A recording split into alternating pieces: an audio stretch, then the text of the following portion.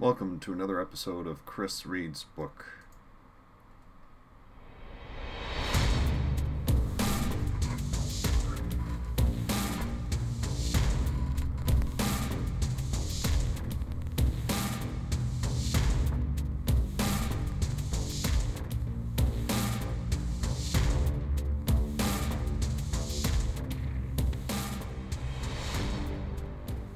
Welcome to this month's episode of Chris Reed's Book. I am Chris Pullman, your host, and this is the podcast where I read parts of my books to you, my audience. I apologize for how long it's been since I've recorded one of these.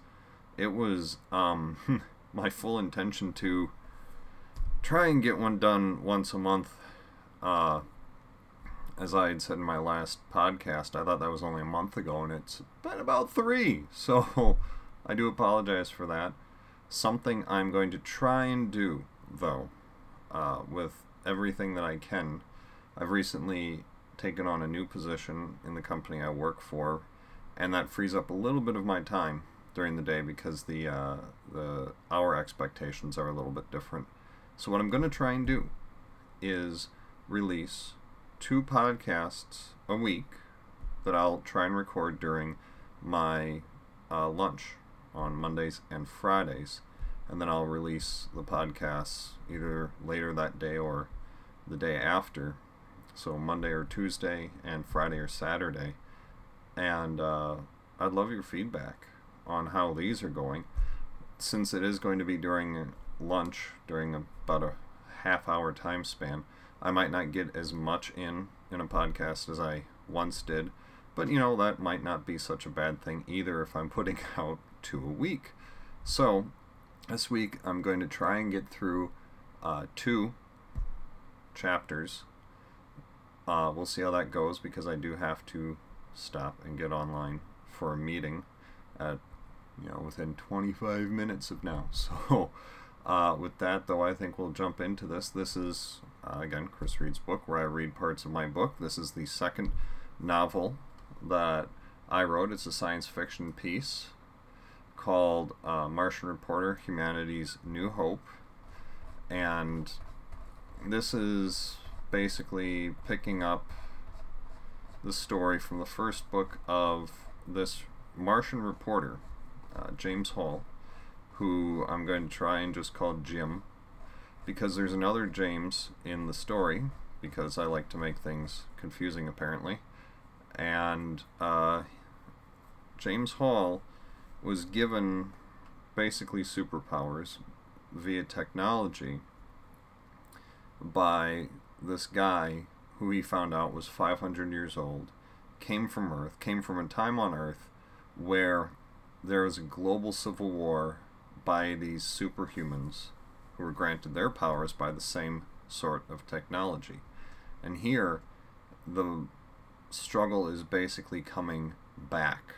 The antagonist, those 500 years ago, has come back, and now it's James Hall's responsibility, as we'll see, to kind of take up that struggle again and try and once again save humanity from this evil.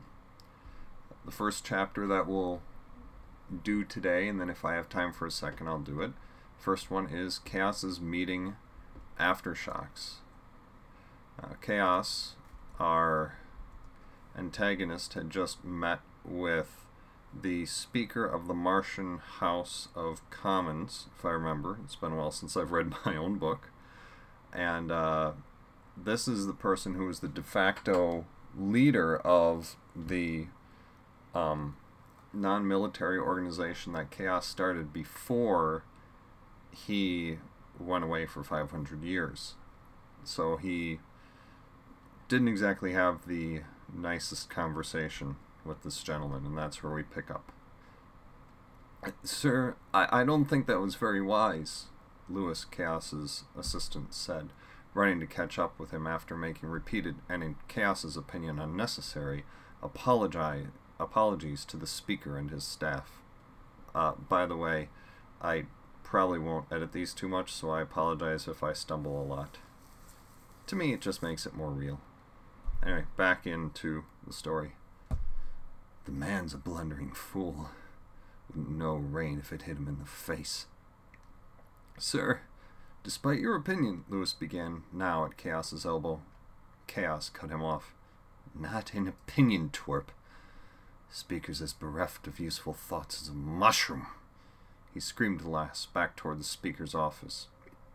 Sir, Lewis murmured, he is a powerful man regardless. He may have been a powerful man, but nowhere near as powerful as I. Sir, I do understand, but please remember that it is how powerful you were. But by your own design, the movement has grown to follow him, and you, sir, do not wield the powers you once did. Lewis had two very valid points. Chaos's plan had worked better than even he could have hoped. The cause now held sway, though not total control, over every branch and agency of the Terran Triune government. While his military forces may have been defeated, Chaos's cause had come out triumphant. And if Lewis's pessimism was to be believed, the cause had outgrown its old leader. Even if you are Chaos, the cause has no more need for you, the speaker had said. How dare you! Chaos had exclaimed. How dare you, sir? The speaker had replied in kind. You came in here, claiming to be the progenitor of our cause, its father, one who died centuries ago, and who promised to one day return as I have, Chaos interjected. Even if I were to believe such was possible, what do you expect of me? All Terrans are part of the Republic, a republic whose kind has not been seen since the city-states of Rome. Greece, Chaos had seethed under his breath. Even if I was so inclined, I could not simply hand you power. The people have a voice guarded and guaranteed by our Constitution. Damn the Constitution, and damn your inability. I am the rightful leader of the cause, and will be afforded my rightful place, Chaos exclaimed. The speaker's lips thinned, his nostrils flaring, and as he sat back in his chair, he said, You will have nothing so long as I live. Over your dead body, then, and anyone else's who gets in my way, Chaos had punctuated by storming out of the office and slamming the door. Remember, he thought to himself, ripping someone's arms off worked in the past. Chaos had created, shaped, and nurtured the cause over the centuries precisely so that he could wield it as a tool in his reascension to power. How dare this toad of a man stand in his way? He would have to be publicly removed. The cause must have no doubts that its true leader was back. Its current leaders must also hold no doubt as to what would happen if they opposed Chaos. Lewis, Chaos said as they descended the stairwell to the office building's underground parking ramp, what resources are at our disposal? After that meeting, sir, few, and the speaker has no doubt already sent out communiques to his subordinates, instructing them to disregard any requests by either of us, sir. Will be entirely cut off from the cause. Chaos stopped mid-step and turned to look back up the stair at Lewis. The light, he knew, hit him just right so as to create some of his old, terrifying ambience. His perfected countenance did the rest, making Lewis feel as though he had been stared down upon. That cannot happen, Chaos said sternly. You were chosen to be my liaison to this time. By whom and why?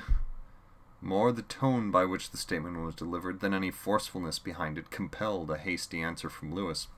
By a small but influential faction within the cause, one that has, over the centuries, steadfastly refused to believe that you would truly abandon us. What resources does this faction yet control? Fewer by the year, sir. Yet some caches of weapons and stores of various critical supplies remain. We kept secret what we could, and Though, as our influence in the cause fades, those who control such stores defect and take them with them. Chaos molded over in his mind. Weapons would be a good starting point, though not enough by themselves. Could your faction field even a platoon? Possibly many more, sir. But they are a very suspicious group. They would not hand over control to you, especially not in the position you're in. Chaos waved off the comment. Such can be remedied. Take me to the nearest cache that you can arrange for my use. We have an event to plan for the speaker. Chaos turned and continued down the stairs. After a couple of steps, he heard Lewis begin after him. I know what he's thinking, Chaos thought to himself. The man before me is terrifying now. How much more so must he have been at the height of his power? And such assuredness. No doubt that this one is truly Chaos returned. Little could Lewis know of how Chaos's hand had been there all along, subtly guiding the cause. It had, of course, been so much easier when he still held the reins on his old powers. Implanted suggestion was such an easy task, and one that worked so well. Time and again Chaos had sought an audience with one of the many speakers in the guise of constituent. Then, so easily after decades of practice, he would implant the suggestion, a seed, a bud of a thought, and then simply step back and let it grow. Now, though, bereft of such luxuries, he would have to resort to old tactics, ones that used more force than finesse. So much the better. Sharing a body with Eric all these centuries had made Chaos hunger for good old-fashioned combat, and as he stepped into the parking ramp, he saw his bloodlust would be satisfied. By their reaction, the burly guards were there for him. He felt a familiar twinge. So, he said to the person he assumed was in charge, what is your purpose? Sir, the man began, the speaker informed our office that you had threatened him and his staff. That I did, Chaos replied jovially. He felt Lewis emerge from the stairs. Lewis, he said over his shoulder, these don't happen to be yours, do they? No, sir, Lewis replied. There was a twinge of fear in his voice. They're Secret Service, the special branch reporting solely to the speaker, judging by the collar pins. Chaos spotted the pins now. Laurels around a pentagon, scroll crossed with a gavel, and there, along the bottom edge, the words in Latin reading, solely to the chief. All of the group stood at least a head taller than Chaos, himself a man of nearly 2 meters. They also seemed in top physical condition.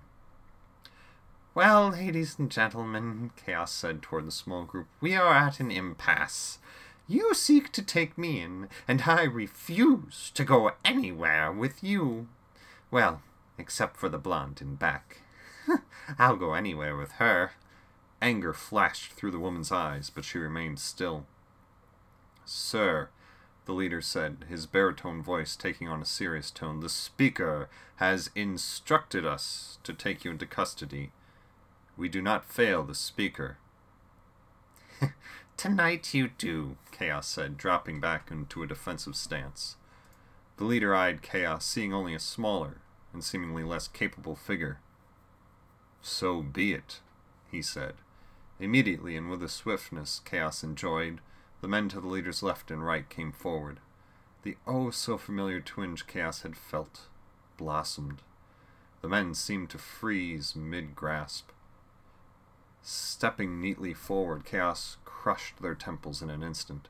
Stepping back into the place he had been, he allowed time to flow back around himself.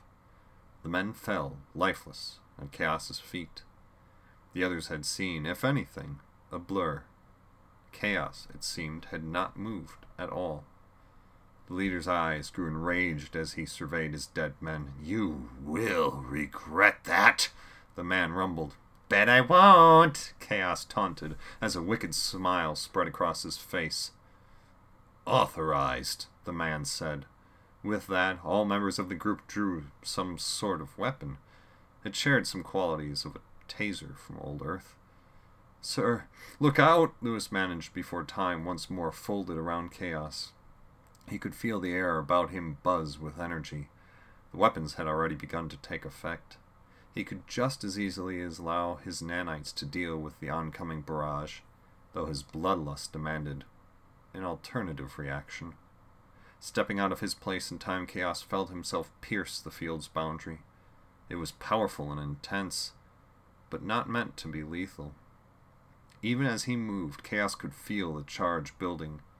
Judging by the directions the squad was pointing their weapons, Lewis was being targeted by 2 of them.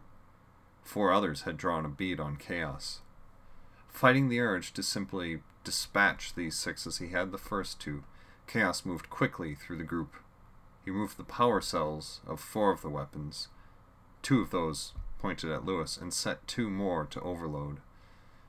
Not knowing these weapons, doing so should yield an interesting result, Chaos thought. Once more he stepped out of the group, this time returning to a place just beside where he had been. He let time flow back around him. Eric had used his power well, but Chaos had perfected it. Nearly no time had passed, only enough for the squad to gain some vague understanding of what was going on. A pair of sharp whines filled the underground structure, increasing to an ear-splitting intensity. Explosions engulfed the 2 squad members whose weapons had overloaded. Fascinating, Chaos mused, watching. The 2 fell to the floor, their skin reddening as welts formed over their twitching forms. 3rd-degree electrical burns, Chaos said as he looked from one to the other, then back to the squad, in time to see the leader pull a spare energy pack from a belt holster. No, Chaos chided, flinging one of the stolen packs, knocking the spare out of the leader's hand and, judging by the crunch, breaking bones. To his credit, the man merely grunted. "What the devil are you?" the man demanded.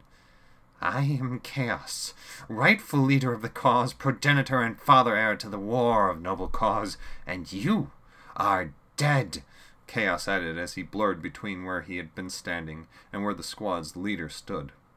As Chaos replaced the man's position, the leader flew backward into a steel crate pillar, wrapping partially around it, backwards. "I would suggest," Chaos said, "that the rest of you go for help. If either of these," he motioned to the 2 electrically burned squad members, "can be saved. Otherwise, stand aside lest you join them." The blonde woman was first to move. Keeping her eyes on Chaos, she knelt down beside one of the 2 and took a pulse. "They're alive," she said flatly. She rose and turned sideways, making room for Chaos to pass. "Lewis," Chaos said over his shoulder, "shall we carry on?" "Yes, sir," Lewis replied, awe evident in his voice. Chaos strode over to their car and climbed in, followed by Lewis, and then set the car to exit the building. "Where should we be headed, Lewis?" Lewis replied, the scene he had witnessed only now catching up to him. "We need to head to the outskirts of New London. There's a large warehouse there. It's the largest and best hidden cache of ours in the area. Its owner is one of us. Shall I punch it into the Nava panel?" "If you would," Chaos said, leaning back in his seat. Lewis's mind raced with what he had just seen. All he had really seen were flashes of movement, blurs of color, and bodies collapsing to the ground. How could a person move so fast? "How much of my history do you know, Lewis? How much history do your people accurately keep about me?" "All of it, sir. Though the censors successfully wiped it from Terran history, the cause kept it so we could recognize you when you returned." "Good," Chaos cooed. A chill ran through Lewis as Chaos began to whistle an old Rolling Stones tune. The man sitting beside him had just killed 3 stronger, larger people, and now he appeared to have forgotten the whole affair. As Chaos came to the chorus of the song, he intoned, "Please allow me pleased to meet you. Hope you guess my name." Returning to whistling, he enjoyed the slight trembling of the man beside him. Even without enhanced ability, his own senses had become sharply attuned to signs of fear and dread. Yes, Lewis would serve Chaos well. And that is Chaos's meeting aftershocks. That's all I'm going to be able to record today.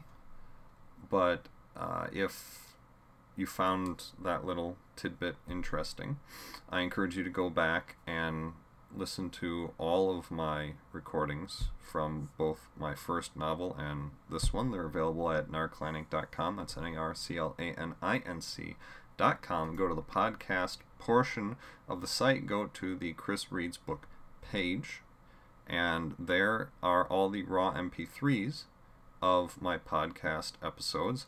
Also, you can find me on iTunes or your favorite podcast application. Just search for Chris Reads Book.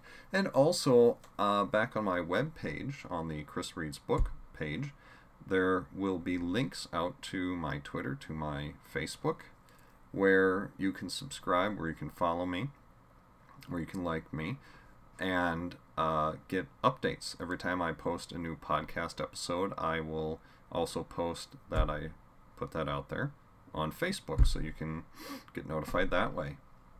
If you want to help support the show, if you've been a long-time listener, thank you for sticking around for all these months when I didn't put out any content. If you enjoy the episodes and you want to help support the show, please, the best thing you could do is to share it with a friend, a family member, a coworker, someone you know who you think would enjoy the story. And I encourage you to come back week after week as I put out more podcast episodes for you. Thank you for coming by, and we will see you next time.